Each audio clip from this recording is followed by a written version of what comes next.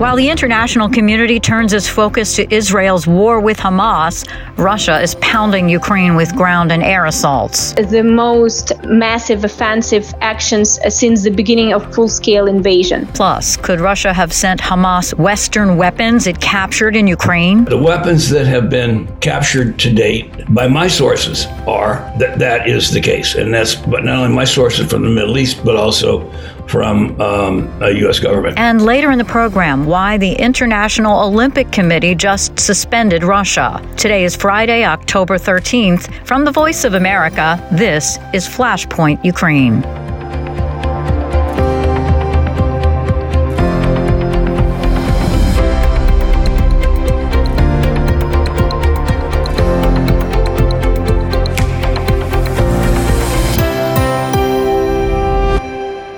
Good evening. I'm Lori London in Washington. While the world turns its attention to Israel's war against Hamas, Russia has been launching some of its fiercest onslaughts of air and ground assaults since its invasion in February of 2022. I got an update from Anna Chernikova in Kyiv. So, Anna, a fourth day of intense fighting in this biggest offensive by Russian forces we've seen in months. They are pummeling the East Ukrainian town of Avdiivka. What's the latest that you're hearing? Well, yes, actually, it's the fourth day in a row that the city of Avdiivka in the Donetsk region is getting this super intense attack, super intense shelling. Avdiivka is famous for its location, of course. A lot of people here in Ukraine call it kind of a gate to the city of Donetsk. And if you look at the location, it's understandable. So a lot of experts, and especially military experts and people who understand military well, also saying that Avdiivka has quite a strategic meaning both for Ukrainian and Russian forces. It is under Ukrainian control, and Russian forces are kind of trying to, first of all, shell it and destroy the logistics, but at the same time, it looks like the Russian forces are trying to get through and to move forward and get control of Avdiivka.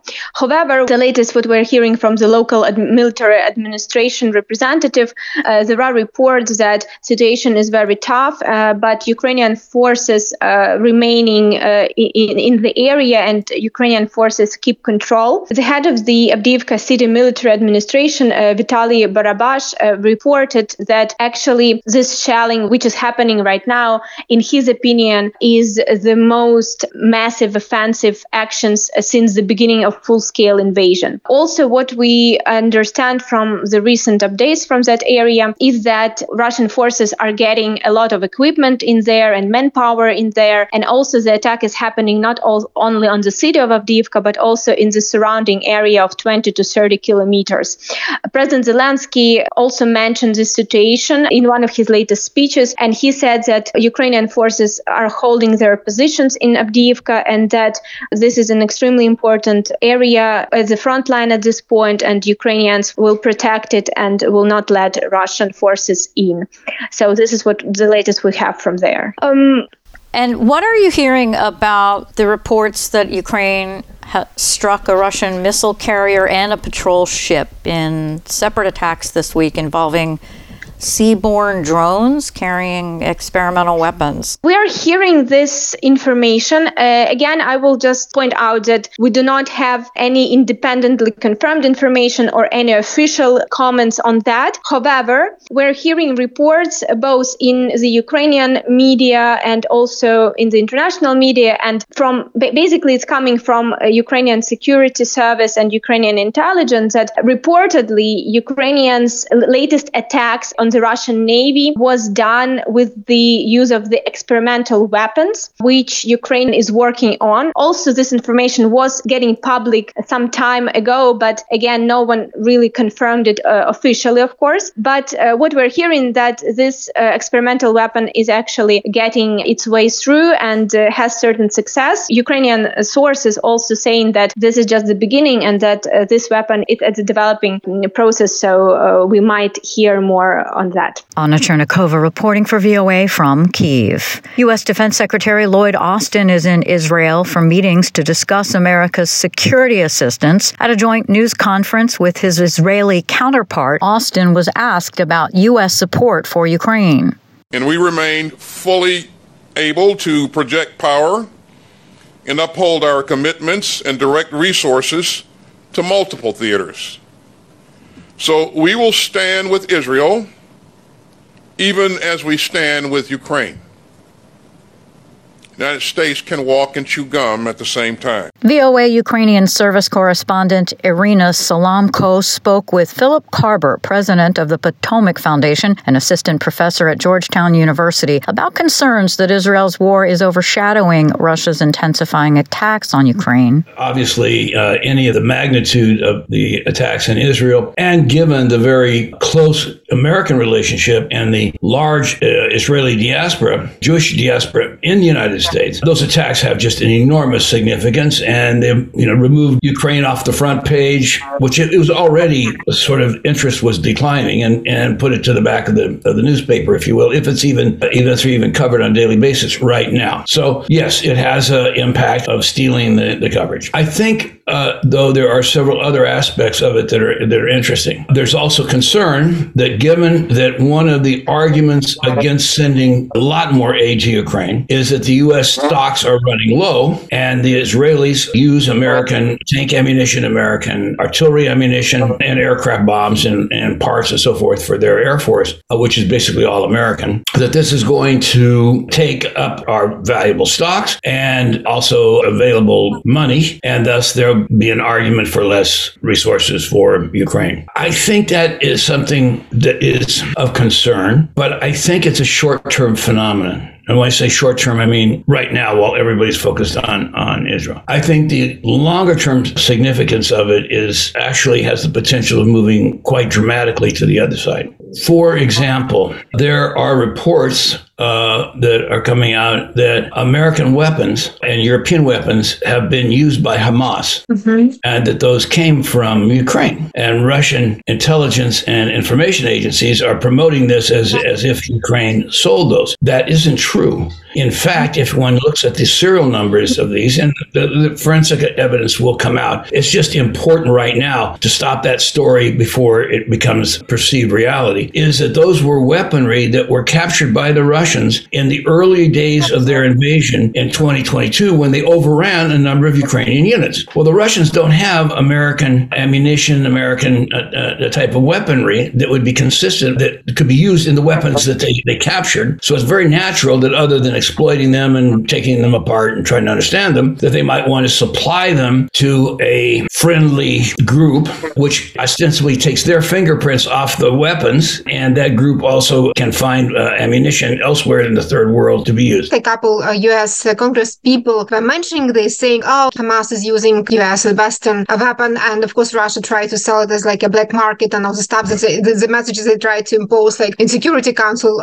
discussing, like this Western like supplies of weapon to Ukraine. But Ukrainian intelligence service, they already said, as you said, that like the weapons that was captured by Russian, and then they just gave it to Hamas. According to your information, this is true. And you see, as you said, like using the serial numbers, you can really track this. Like, it takes a while to track all the serial numbers. So if let's say a TOW anti-tank weapons launcher was captured by the Russians, they want to give it to the Hamas. When it's lost, eventually, because it was an American weapon, Ukraine needs to account for, and the serial number of TOW such and such was lost on the battlefield. It happens all the time. In every battle, some American weaponry is lost. The more we give, the more it gets lost. So that serial number, if reported lost, and it's easy enough to track, was that a battle? What the date that it occurred? Where did it occur? Did the Russians get control of the battlefield after the contact? As a detective project, it's relatively easy to determine the truth of that. It takes a while to do that for any and all weapons that would reportedly have been there. But the weapons that have been captured to date by my sources are that is the case. And that's, but not only my sources from the Middle East, but also from the U.S. government. Yes, let's wait for the definitive answer after we've had weeks of forensic analysis and look at all of them. But let's also put a stop to that story, because it's utter Russian disinformation. Now, the reverse of that story is really powerful because it shows who's on whose side. So Russia, along with, or obviously its ally Iran, have been arming Hamas. So it really challenges, there's a lot that in this incident that challenges Netanyahu's policy, a policy that by himself, admittedly, very cynically nationalistic oriented. And his argument was, yes, we identify with the slaughter. Yes, we think the Russians are bad, but we and the Russians have a deal over Syria, and we want to, and that's in the interest of Israel's survival. So that has to come above human rights, above siding with the deal, even though Israelis have been the first to always go mass murder, slaughter, shame. And he goes, no, this time it's cold. All of a sudden, his deal with Putin is looking a little thin, not only in terms of Russian stuff, but also in terms of Russia's relationship with Iran. Not to mention, everybody says this is intelligence failure. Well, the Egyptians are saying, no, we've been sending the Israelis messages that something big was happening for weeks now. Usually when you look back, famous surprise attacks, whether it was the 73 war, whether it was Pearl Harbor, famous surprise, the Russian direct invasion of Ukraine in February of 22. The evidence of buildup was all there. It was the politicians who decided not to recognize it for whatever reason. So I suspect when we find the truth of that, it's not going to look well on the government, not to mention his controversial policies with respect to the military that have been causing riots in Tel Aviv. And so at the absolute worst time when you really need a united military and a united country. I won't predict what's going to happen to Netanyahu. I think at a minimum, his attitude towards Ukraine and Russia is likely to change significantly. Russian Empire. Guess what that includes? It includes Finland, Estonia, Latvia, Lithuania, half of Eastern Poland, Ukraine, on and on and on. The first 5 of those I just mentioned are NATO members. So when Putin comes to them, guess what? Uncle Sam is going to be up to our neck, if not over our head. Some people say, oh, well, we got to worry about China. Who is Russia's strategic ally? Who's financially undergirding the Russian invasion of Ukraine? China. Who's Iran's big exporter? China. So when you put this puzzle together, it becomes increasingly obscene for people to sit there and have their eyes closed and pretend that this is about saving a little bit of money or worrying about domestic problems. And so I think what's going to happen, there is going to be, as a result of this, if for no other reason than because of the attitude towards Israel and the Jewish diaspora in the United States, you're going to have, instead of having this increasing bifurcation of American politics to the extremes, I think you're going to see on coming back together a joint effort for a bipartisan American foreign policy. A foreign policy that is focused on realistically addressing who are the bad guys, who are our friends, and what do we need to do about it. That was Philip Carber, president of the Pacific Foundation and assistant professor at Georgetown University, speaking with my colleague, VOA Ukrainian service correspondent Irina Salamko. Polish voters face a stark choice in parliamentary elections set for this Sunday, October 15th, which are likely to have a significant impact not only on deeply polarized Polish society, but also on the future of Ukraine and Europe as a whole. My colleague Kim Lewis spoke with VOA's Eastern Bureau Chief Miroslava Gongadze in Warsaw for insights on how the results could affect its neighbors in what is becoming a very tight race. It is indeed a very close race. The Civic Coalition trails the Law and Order and Justice Party by just several percentage points in the polls. The Law and Justice Party came to power in 2015, and they are governing Poland for 8 years. So it is very logical that a big part of the population is looking for change. The opposition is trying to galvanize its voters to come and vote to change the government, and the Civic Coalition bloc, headed by Donald Tusk, he's 66 and former president of the European Council and the former Polish prime minister, he pledged to revise the judiciary's amendment that Law and Justice Party proposed, he promised safeguard media independence and protect civil liberties. The Tusk coalition assert that it will work to restore Poland's international reputation as a democratic nation and rebuild its cooperative relationship with the EU, particularly with Germany, which has faced strong criticism from the current government in the recent months. At the same time, Law and Justice Party are claiming that they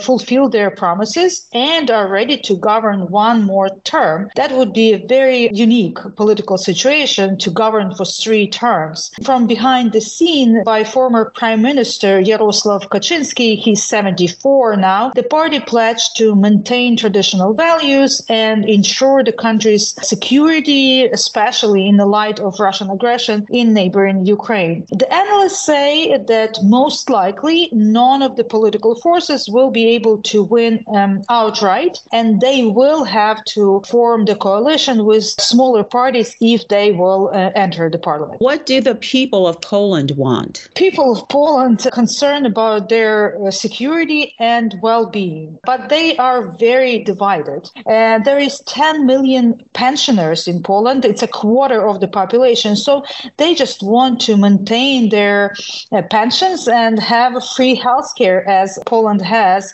For the younger generation, these elections are about civil liberties and free choices that they would like to make. These elections will be critical for the direction of Poland as a democratic state and basically direction of Europe as a whole. The political force that comes out as the winner, what will they have to do regarding the support of Ukraine? According to analysts I have talked to, Civic Platform can score, we talked about possible coalition, right? So the Civic Platform can score enough votes to form a parliamentary majority in partnership with other forces like Poland's New Left. Alternatively, Law and Justice most likely will form the coalition with far-right Confederation Party. Initially, due to the war in Ukraine and Russian aggression, there was a rare moment of national unity in Poland with widespread agreement on supporting Ukraine and against the Russian aggression. However, consensus has eroded during this election campaign. The Law and Justice Party, as analysts say, is adjusting its rhetoric, particularly in terms of Ukraine, to feed off competition from the far-right Confederation, who are perceived as pro-Russian. Additionally, there is a crisis in agricultural imports, especially grain delivery in rural areas, which is influencing the ruling party messaging. The member of the current government and the special envoy for Ukraine, Avdiivka, told me in recent interview that at the start of the war, 38 million Poles were standing face to face with Ukrainians and helping them and opening their homes. And today, she said, it does not matter whether Poles will vote for Law and Justice or Civic Platform. They feel a bit disappointed and even offended sometimes, being treated, as she points, not very seriously by their Kyiv partner. During this election campaign, the support for Ukraine dropped 10%, but still, majority of Poles believe that they have to support Ukraine. And irrespective of the election outcome, as observers say, both political forces share a consensus on the necessity of providing continued support for Ukraine in the face of Russian aggression. VOA Eastern Bureau Chief Miroslava Gongadze in Warsaw, speaking with my colleague Kim Lewis. You're listening to VOA's Flashpoint Ukraine. I'm Lori London. Russian authorities have raided the homes of lawyers representing imprisoned opposition leader Alexei Navalny, Associated Press correspondent Karen Shamus reports. The raids are part of a criminal case in which the 3 men are accused of participating in an extremist group, according to Navalny's ally Ivan Zhdanov. Navalny's team confirmed on Telegram that all 3 of his lawyers were detained after the search, apparently as suspects in the case. Navalny's chief of staff said the case case against the lawyers comes as Navalny is due to be transferred to a penal colony. He added it was unclear exactly where that would be. Navalny has been behind bars since January 2021, serving a 19-year prison sentence. I'm Karen Chamas. Officials say that 90% of the missiles fired into Israel by Hamas were thwarted by its missile defense system called the Iron Dome. VOA's Rick Pantaleo spoke with missile defense expert Professor Dinshaw Mistry at the University of Cincinnati in Ohio to learn more about Israel's Iron Dome and how it could potentially be a useful tool for Ukraine's offensive against Russian attacks. So the Iron Dome is one layer of a multi-layer missile defense system, and it is the layer designed for the shortest range incoming rocket, a range of about 2 to 40 miles. And then there are other layers of missile defense, such as the David Sling and the Arrow, that defend against rockets coming in from greater ranges. So that's the short definition of the system. And what does it do? I understand that it has intercepted 90% of projectiles fired toward Israel since it was attacked by surprise by Hamas. That is right. It has a fairly good interception rate of 90%, and it's been used since about 2012. So Hamas fired rockets in 2012, 2014, 2018, 2021, and in each of those incidents, the Iron Dome intercepted over 90%. Who developed and constructed it? So it was originally developed by an Israeli company, the Rafael Air Defense System. And over the past few years, it's also been co-produced by Raytheon in Arizona. Why and how does the United States fund the Iron Dome? Well, the U.S. funds Iron Dome as part of a defense aid to Israel. And since 2012, we've given approximately $3 billion for the Iron Dome system. And has there been much debate regarding the U.S. support of it in Congress? Yeah, so Congress is fully supportive of the system, and in part because it is very effective in addressing the threat of incoming rockets. And if it's such a wonderful missile deterrent, why doesn't Ukraine have access to its use with its war with Russia? So this is a good question. Ukraine has requested it. Israel has held back on supplying this to Ukraine in part for political considerations, its relationship with Russia, but also because it does not want Russia to get a hold of that technology in case Russia captures it in any military operations in Ukraine. Since the U.S. plays a role in its development and construction, does the U.S. have access to this technology? Yes, the U.S. does have access. It does co-produce this. Raytheon co-produces it, and the U.S. Army has also purchased a few batteries of this missile defense system. And finally, Professor, what is this new iron beam system that's supposed to work in tandem with the Iron Dome? The new iron beam is currently undergoing research and development. It should be operational within a year, and it is designed to intercept rockets at even shorter ranges than the Iron Dome. So, in fact, it would complement the Iron Dome. Thank you very much for taking my questions today, Professor Dinshaw Mistry, a professor in the Department of Political Science at the University of Cincinnati in Ohio.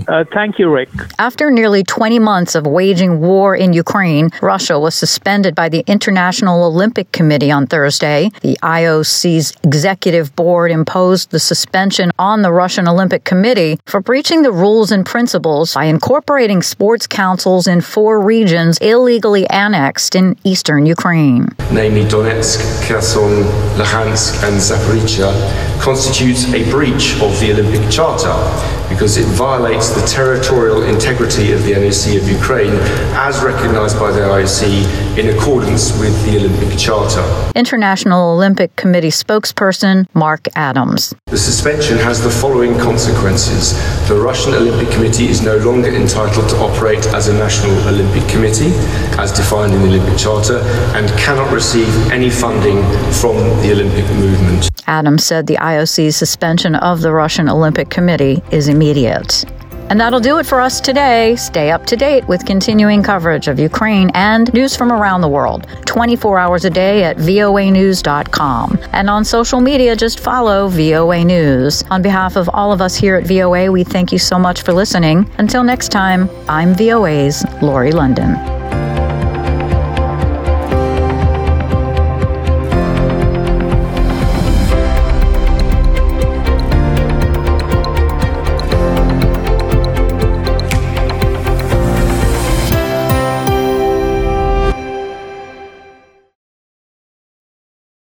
This is the voice of America. Washington, DC.